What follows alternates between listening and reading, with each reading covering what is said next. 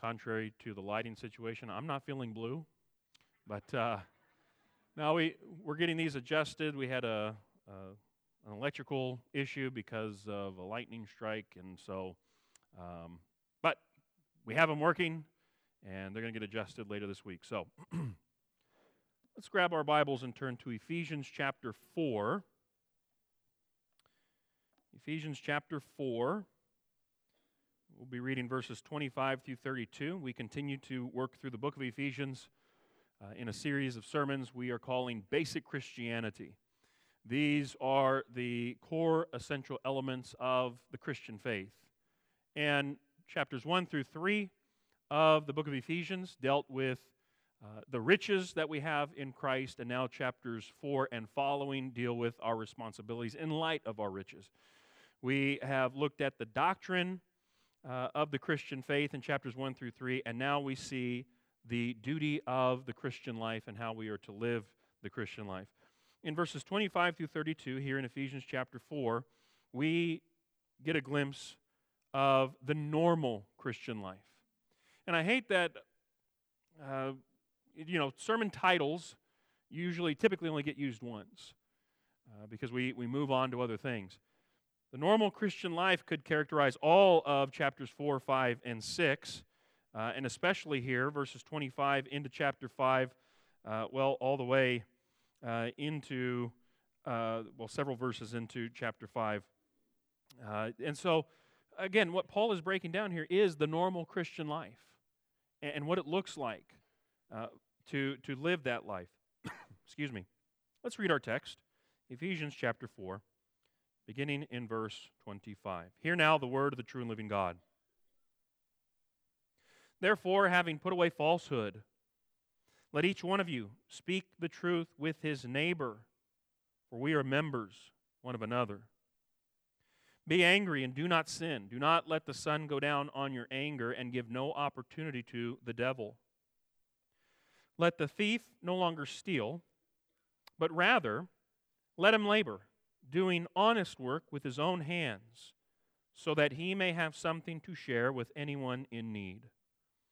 Let no corrupting talk come out of your mouths, but only such as is good for building up, as fits the occasion, that it may give grace to those who hear. And do not grieve the Holy Spirit of God, by whom you were sealed for the day of redemption. Let all bitterness and wrath and anger and clamor and slander be put away from you, along with all malice. Be kind to one another, tender-hearted, forgiving one another, as God in Christ forgave you. Let us pray. Lord God, we believe that your word is living and active, and we pray that through your living and active word, you would grant new life to us as we seek to live life before you. Help us to see how these verses apply to us on a day-to-day basis. We pray all of this in Jesus' name. Amen. One thing that we haven't spent too much time on is the book of Ephesians from kind of a 30,000-foot view. And so, if we back up to chapter 2 and verse 10, there we see that now that we are saved by grace through faith in Christ, we are the workmanship of God, or God's masterpiece, created in Christ Jesus for good works, which God prepared beforehand that we should walk in them. One thing that we have seen emphasized as we've gone through chapter 4 is the Christian life compared to a walk. And here is the first reference to it in chapter 2 and verse 10, that we are to walk in these good works that God has prepared for us, and He prepared them beforehand. We saw back in chapter 4 and verse 1, when we began this second half of the epistle, that there is a worthy manner that we are to walk in. It is worthy of our calling in Christ Jesus. Last week, we were exhorted in verse 17 to no longer walk like the Gentiles. Chapter 5 and verse 2, Paul is going to talk about how we are to walk in love. And on it goes into this fifth chapter, verse 15. We look carefully how we are to walk. We are not to walk as unwise, but as wise. There is, again, the normal Christian life is a walk. It's how we walk around in this world. It's how we live our lives on a daily basis, Tuesday mornings, Thursday afternoons, Saturday nights. And so Paul, he's been emphasizing this as we've gone along, this walk.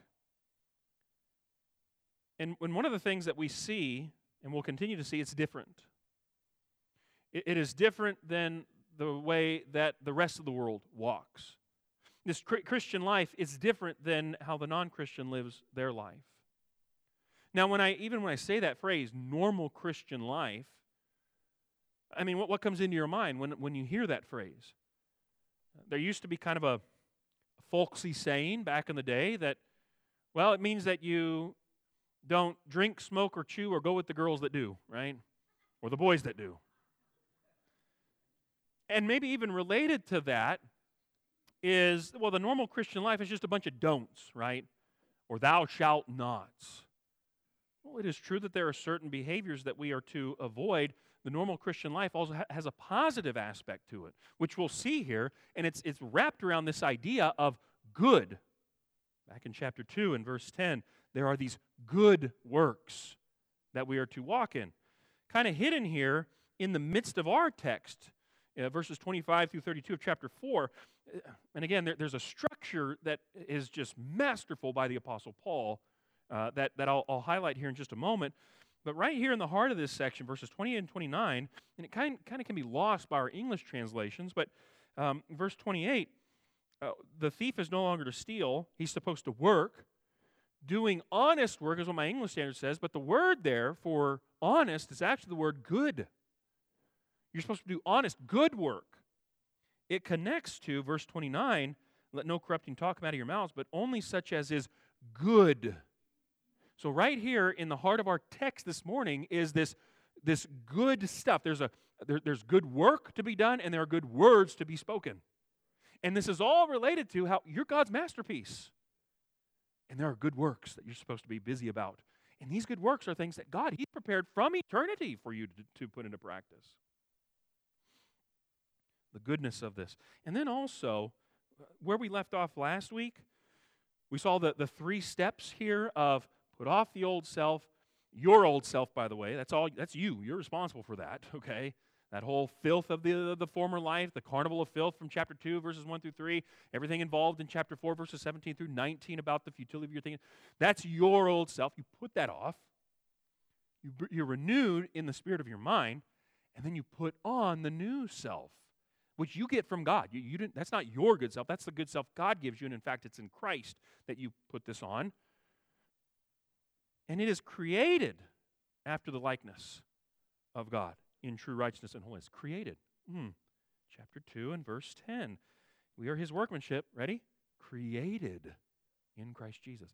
Paul is just masterful of weaving all this together, and how the whole structure of Ephesians is connected.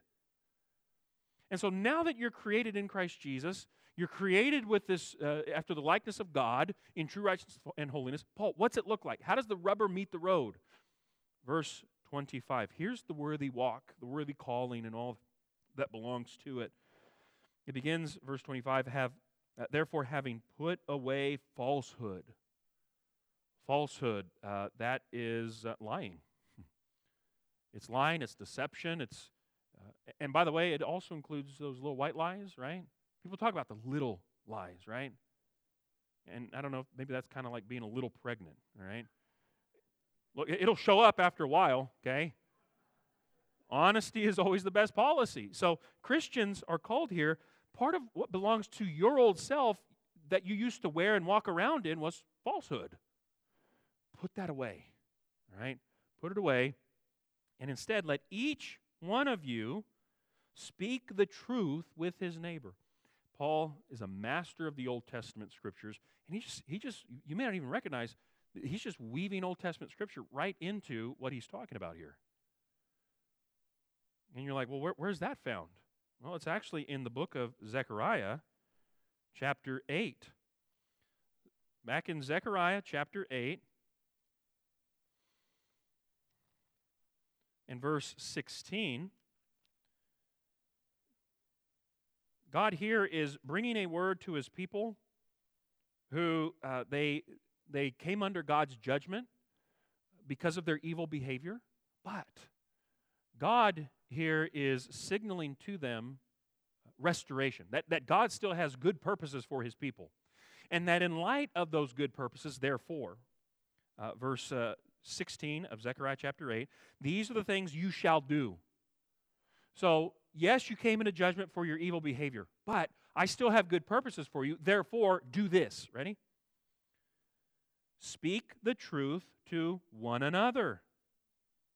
Render in your gates judgments that are true, and make for peace. Do not devise evil in your heart against one another, and love no false oath, for all these things I hate, declares Yahweh. And so here's Paul, and speaking the truth to one another, to your neighbor. All of this is tied back to Zechariah 8 and verse 16. And there's a sense in which, look, God has passed judgment on your old self. He did that in the cross. But God still has good purposes and, in fact, good works for you to engage in. So here's what you are to do. Put away falsehood. Speak the truth to one another, to your neighbors. Why? You're members one of another. You belong to each other. You're part of this thing that's called the church. It's interesting. Speak the truth. That corresponds back to 4 verse 15. Remember this? Rather, speak the truth in love. And so here is Paul. We are to be people who are to love one another. The neighbor here, speak the truth to your neighbor. That would be your brother contextually, because we're members one of another. It's in the context of the church. And we are to deal truthfully with one another, because once you start introducing deception and falsehood within the body, that's destructive. You know who the father of lies is, after all? Yeah. No, for starters here, when it comes to this different life, Paul strikes right at the root of this thing of, don't lie, speak the truth to one another. There's the positive aspect of this. There's a good thing. We are to be motivated to speak the truth. And again, in that atmosphere of love that we saw back in chapter 4, verses 15 and 16, speaking the truth in love, the body's supposed to build itself up in love. That's the atmosphere where, because we love one another, we're members one of another, and we belong to one another, speak the truth to one another. Lying will do harm to the body of Christ if there isn't openness and honesty with one another. What will happen? We'll fall into disorder and disunity and all kinds of trouble within Christ's church. So the Christian, we reject and we abandon the thing that would bring harm to the body of Christ. And so we speak truth. And that's, speaking the truth is part of what edifies the body as well. We're building one another up as we speak truth. Verse 26 strikes right at, how do you react? And in fact, it shouldn't even be a reaction. It should be more of, how do we respond to one another? You see, reaction is that instant anger, right? Someone did something bad to me, and so, right? Anger. Well, verse 26, you can be angry, all right? There should be some kind of response. We're not robots, right, that are unfeeling and all that. Something bad happens. Okay, I didn't like that. Be angry, but don't sin. Right? Don't sin in your anger. Far too often, we're quick to sin, and we're not angry about that, right? Be angry and do not sin. Paul is concerned. He wants to prevent sin, absolutely. But again, we are emotional creatures. Those are anger. It tells you something's wrong. It's a red flag, right? So be angry, don't sin. By the way, again, Paul's just. Did you even recognize this is from your Old Testament? Psalm 4. Psalm 4 and verse 4. Those of you who attend the Wednesday night Bible class or catch the replay on YouTube, You already know, we covered this a few weeks ago. Psalm 4, verse 4, be angry and do not sin.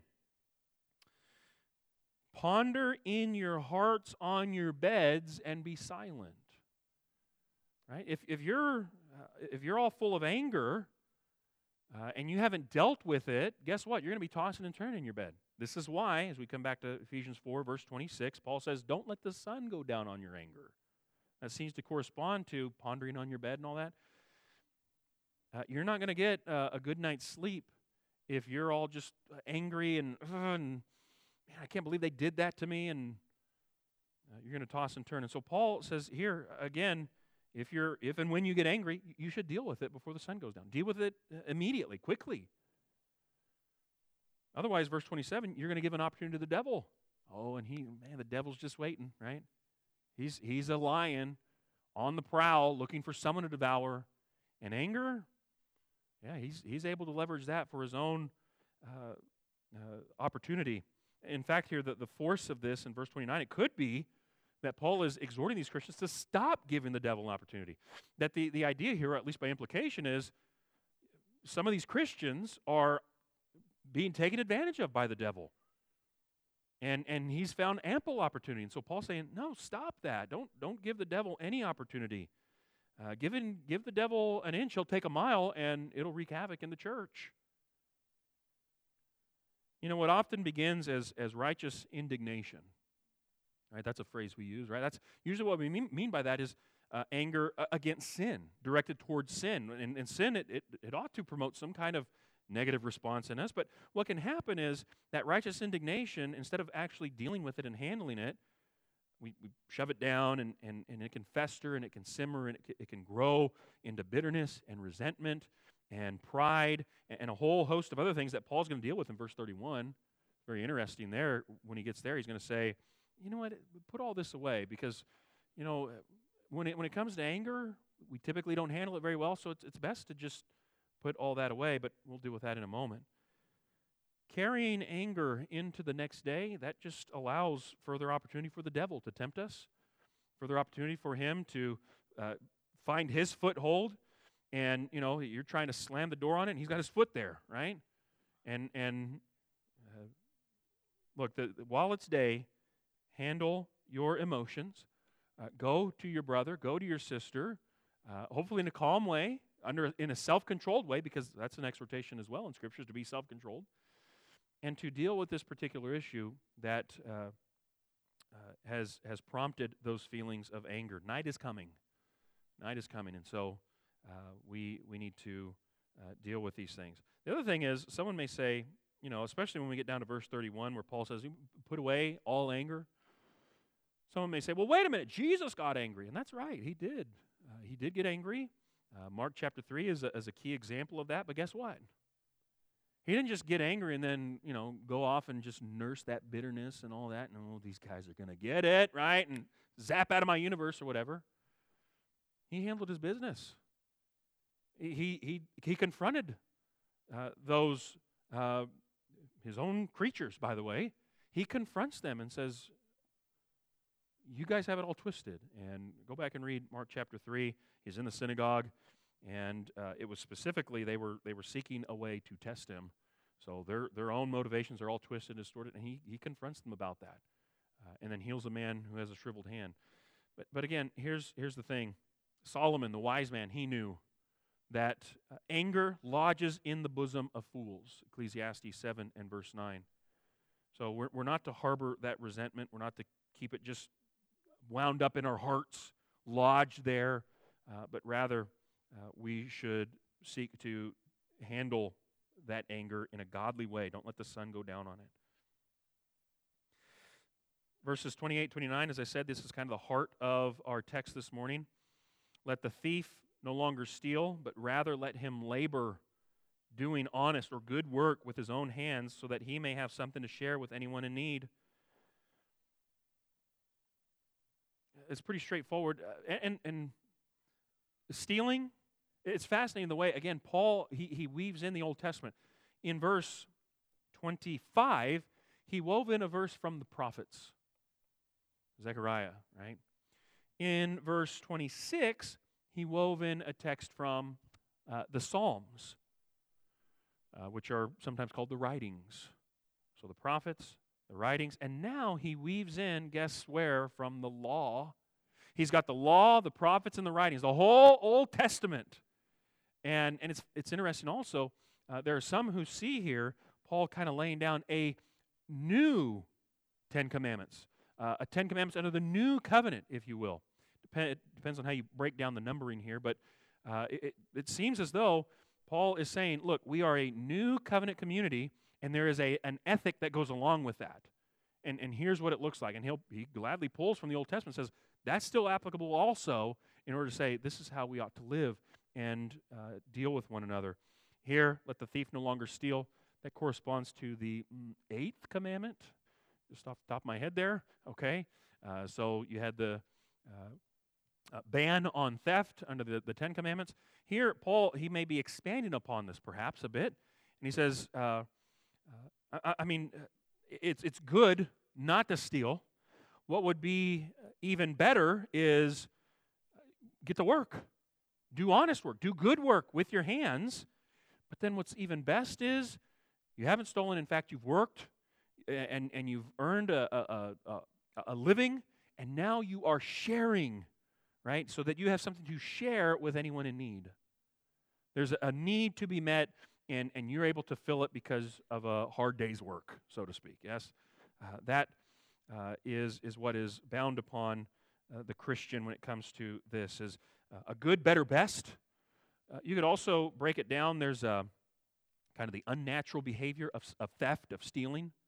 I mean, and the natural thing, it's natural to engage in hard work. But then what is supernatural and what belongs especially to the Christian ethic is to share with people as need arises. Here, again, good work. Work is not a bad thing. Work belonged to the world before the fall. Go back and read chapter 2 of Genesis, and you see Adam, he had a work to do. He was to work and keep the garden. The result of the fall is you're going to work your whole life, and all you're going to get is thorns and thistles. Right? So there is a curse placed upon the ground, but work is still part of kind of the normal behavior for humans. And for Christians, it's especially bound upon us. I'm thinking of 2 Thessalonians chapter 3, verses 10 and 11. Paul says, "For even when we were with you, we would give you this command. If anyone is not willing to work, let him not eat. For we hear that there are some who walk in idleness." Notice that. Not busy at work, but busy bodies. So, again, Christians, we are to be people who are, we work hard. And we do that ultimately for the glory of God, recognizing that He's the one we're doing everything for. Verse 29, if verse 28 is the good work that we are to do, here's the good word that we are to engage in. Verse 29, let no corrupting talk come out of your mouths.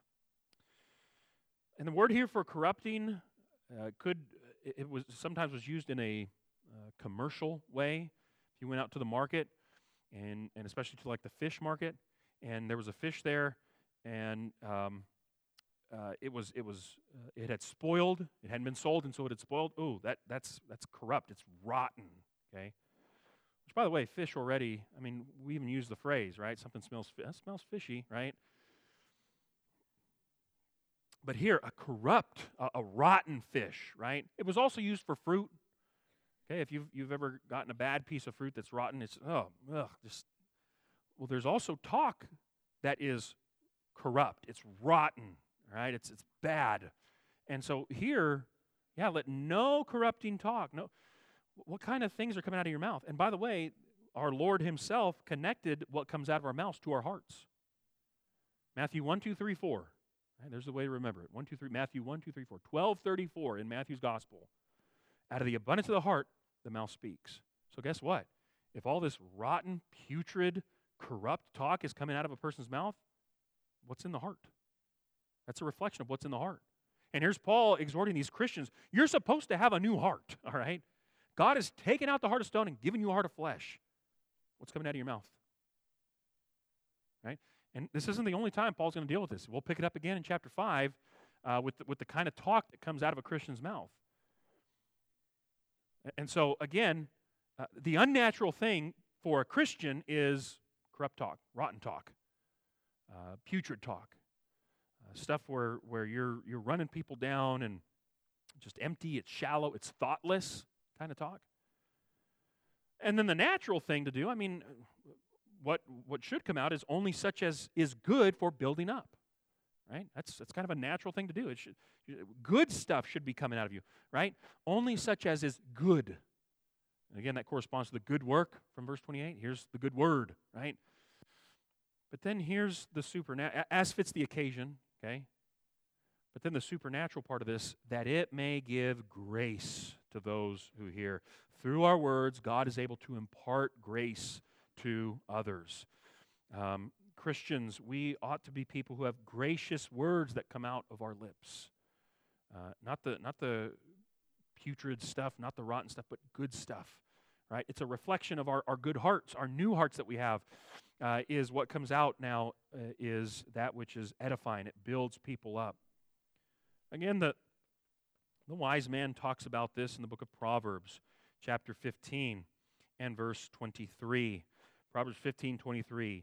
To make an apt answer is a joy to a man, and a word in season, how good it is, right?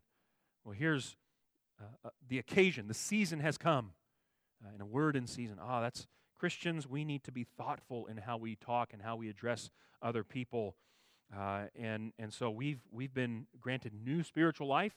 That ought to be reflected in our lips and the things that we say to others. Our speech, it ought to be life-giving. And gracious to others. We could maybe say it this way. Christians, we ought to major in communication, right? We need to be people who are lifelong learners in what we say and how we say it to others. We could say it this way. This past Friday night, I went with my brother-in-law out to Tracy High to help work their happened to be their last football game of the season because, well, Tracy High lost. But one of the things that you'll see at a high school game, at a college game, there will be these cheerleaders, right? And look, at one point, Tracy was down a couple touchdowns, and it was late in the game. And yet those cheerleaders were on the sideline, let's go, Tracy, let's go, and all that, right?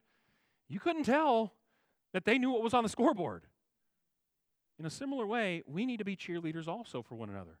We go out into a world that is broken, and it beats us down as Christians. It hammers us, and if it's not the world, it's the devil, and if it's not the devil, it's our flesh. And when we come together with one another, why would corrupt talk come out, right?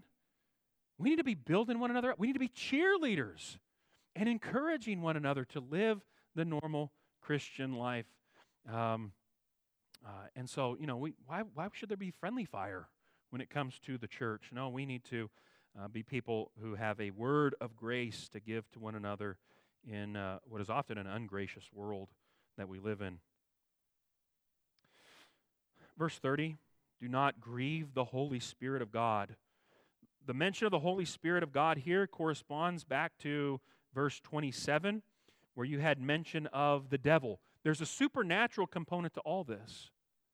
The devil, on the one hand, he's looking for any opportunity he can to just give me any chance, and I'll run with it.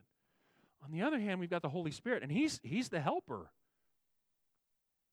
But here, there is behavior that we can engage in that will grieve the Holy Spirit of God. Paul here is also alluding to another Old Testament text in the book of Isaiah, chapter 63. Isaiah 63 and verse 10 says that here, recounting what happened with God's people, the Israelites, they rebelled and they grieved His Holy Spirit. Therefore, He turned to be their enemy, and He Himself fought against them. And so, grieving the Holy Spirit of God, again, the people under the Old Covenant did it. The New Covenant people, Paul assumes that can happen too. You can engage in behavior that is inappropriate, that is unbecoming of a Christian. We can, like them, we can rebel and refuse to obey God's word. That's what they did.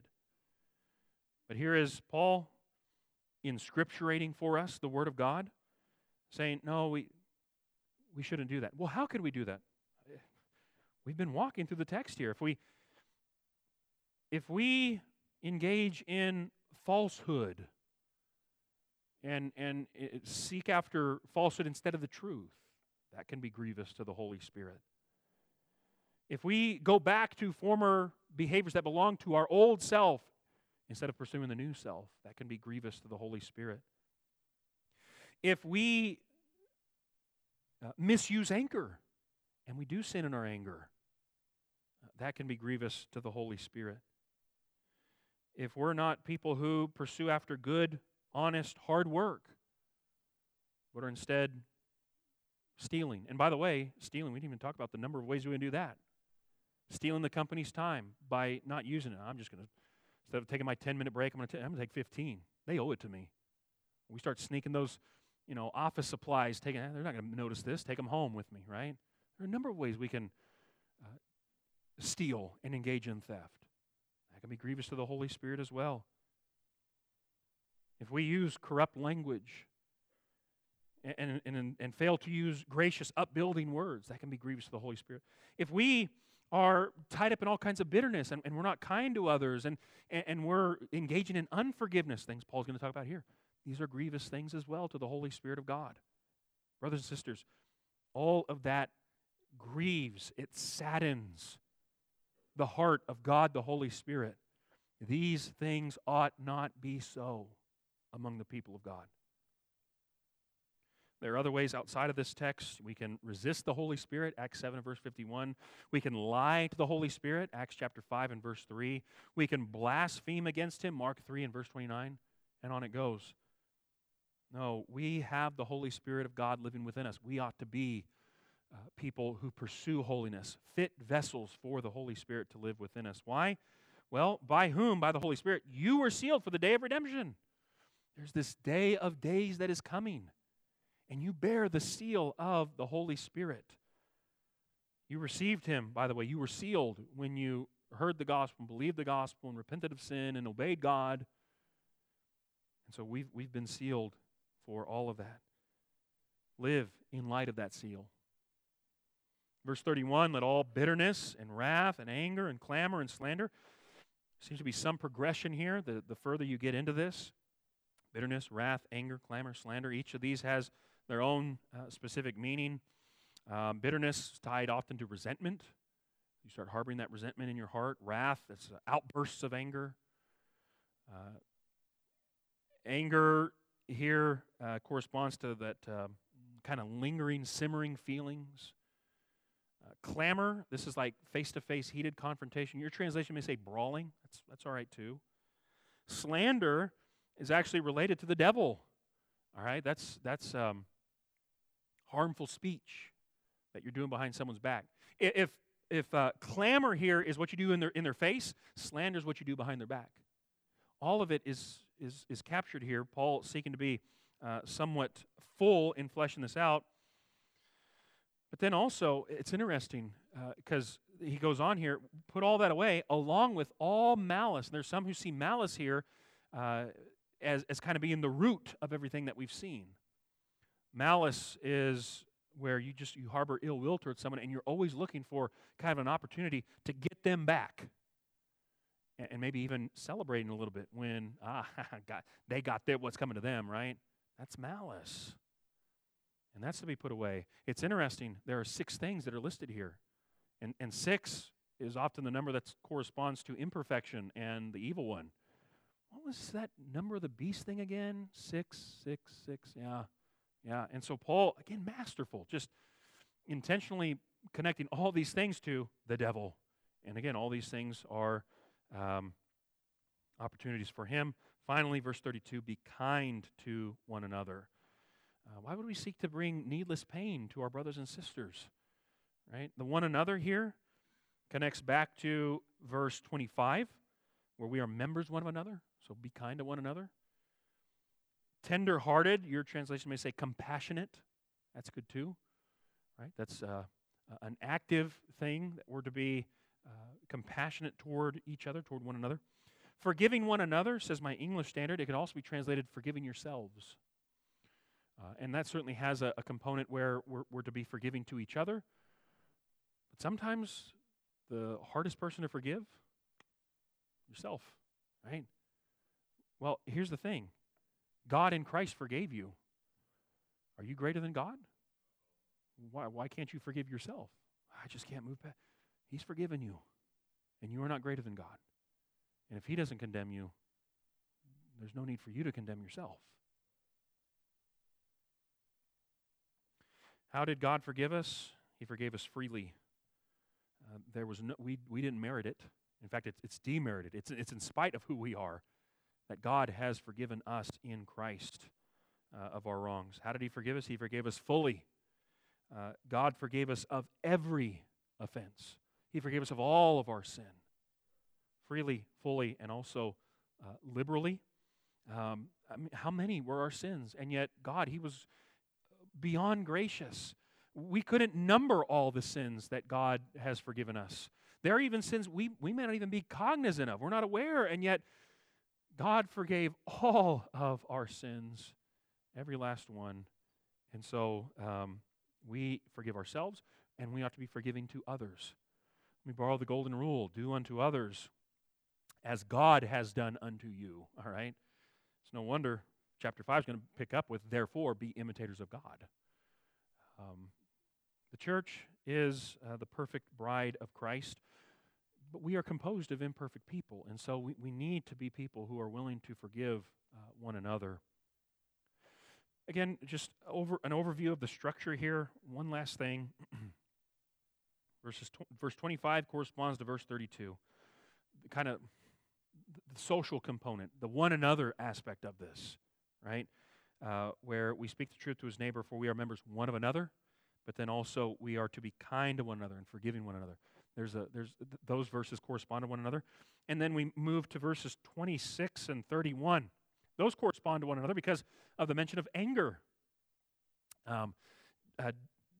Wrath and anger and all that is to be put away, but then also be angry and do not sin. Those two correspond to one another. And then verses 27 and 30 correspond to one another because they present the supernatural reality. There is a devil, and he's on the prowl looking for you, but you also have help with the Holy Spirit of God within you. Don't grieve him.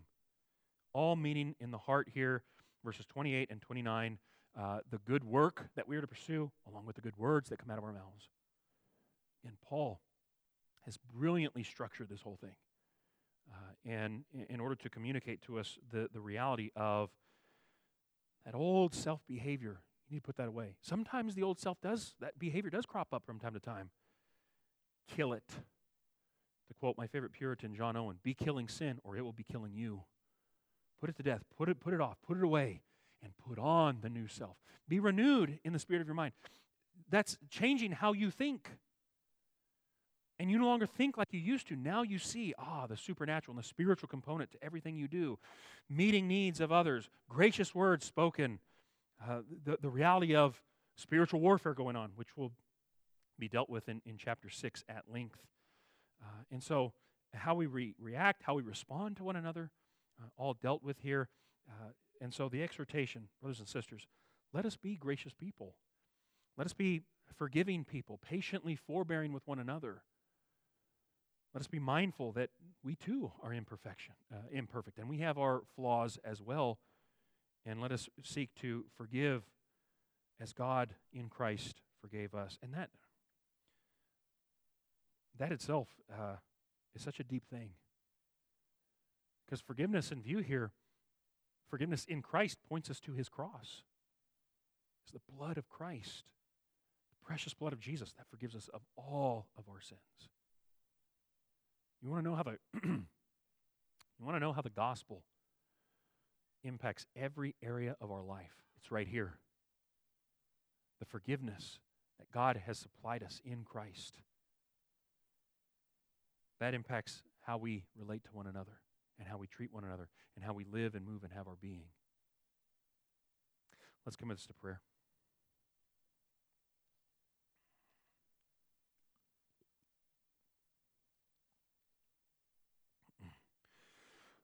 Father God, we see the high and holy calling of our walk. And I think far more often than we like to admit,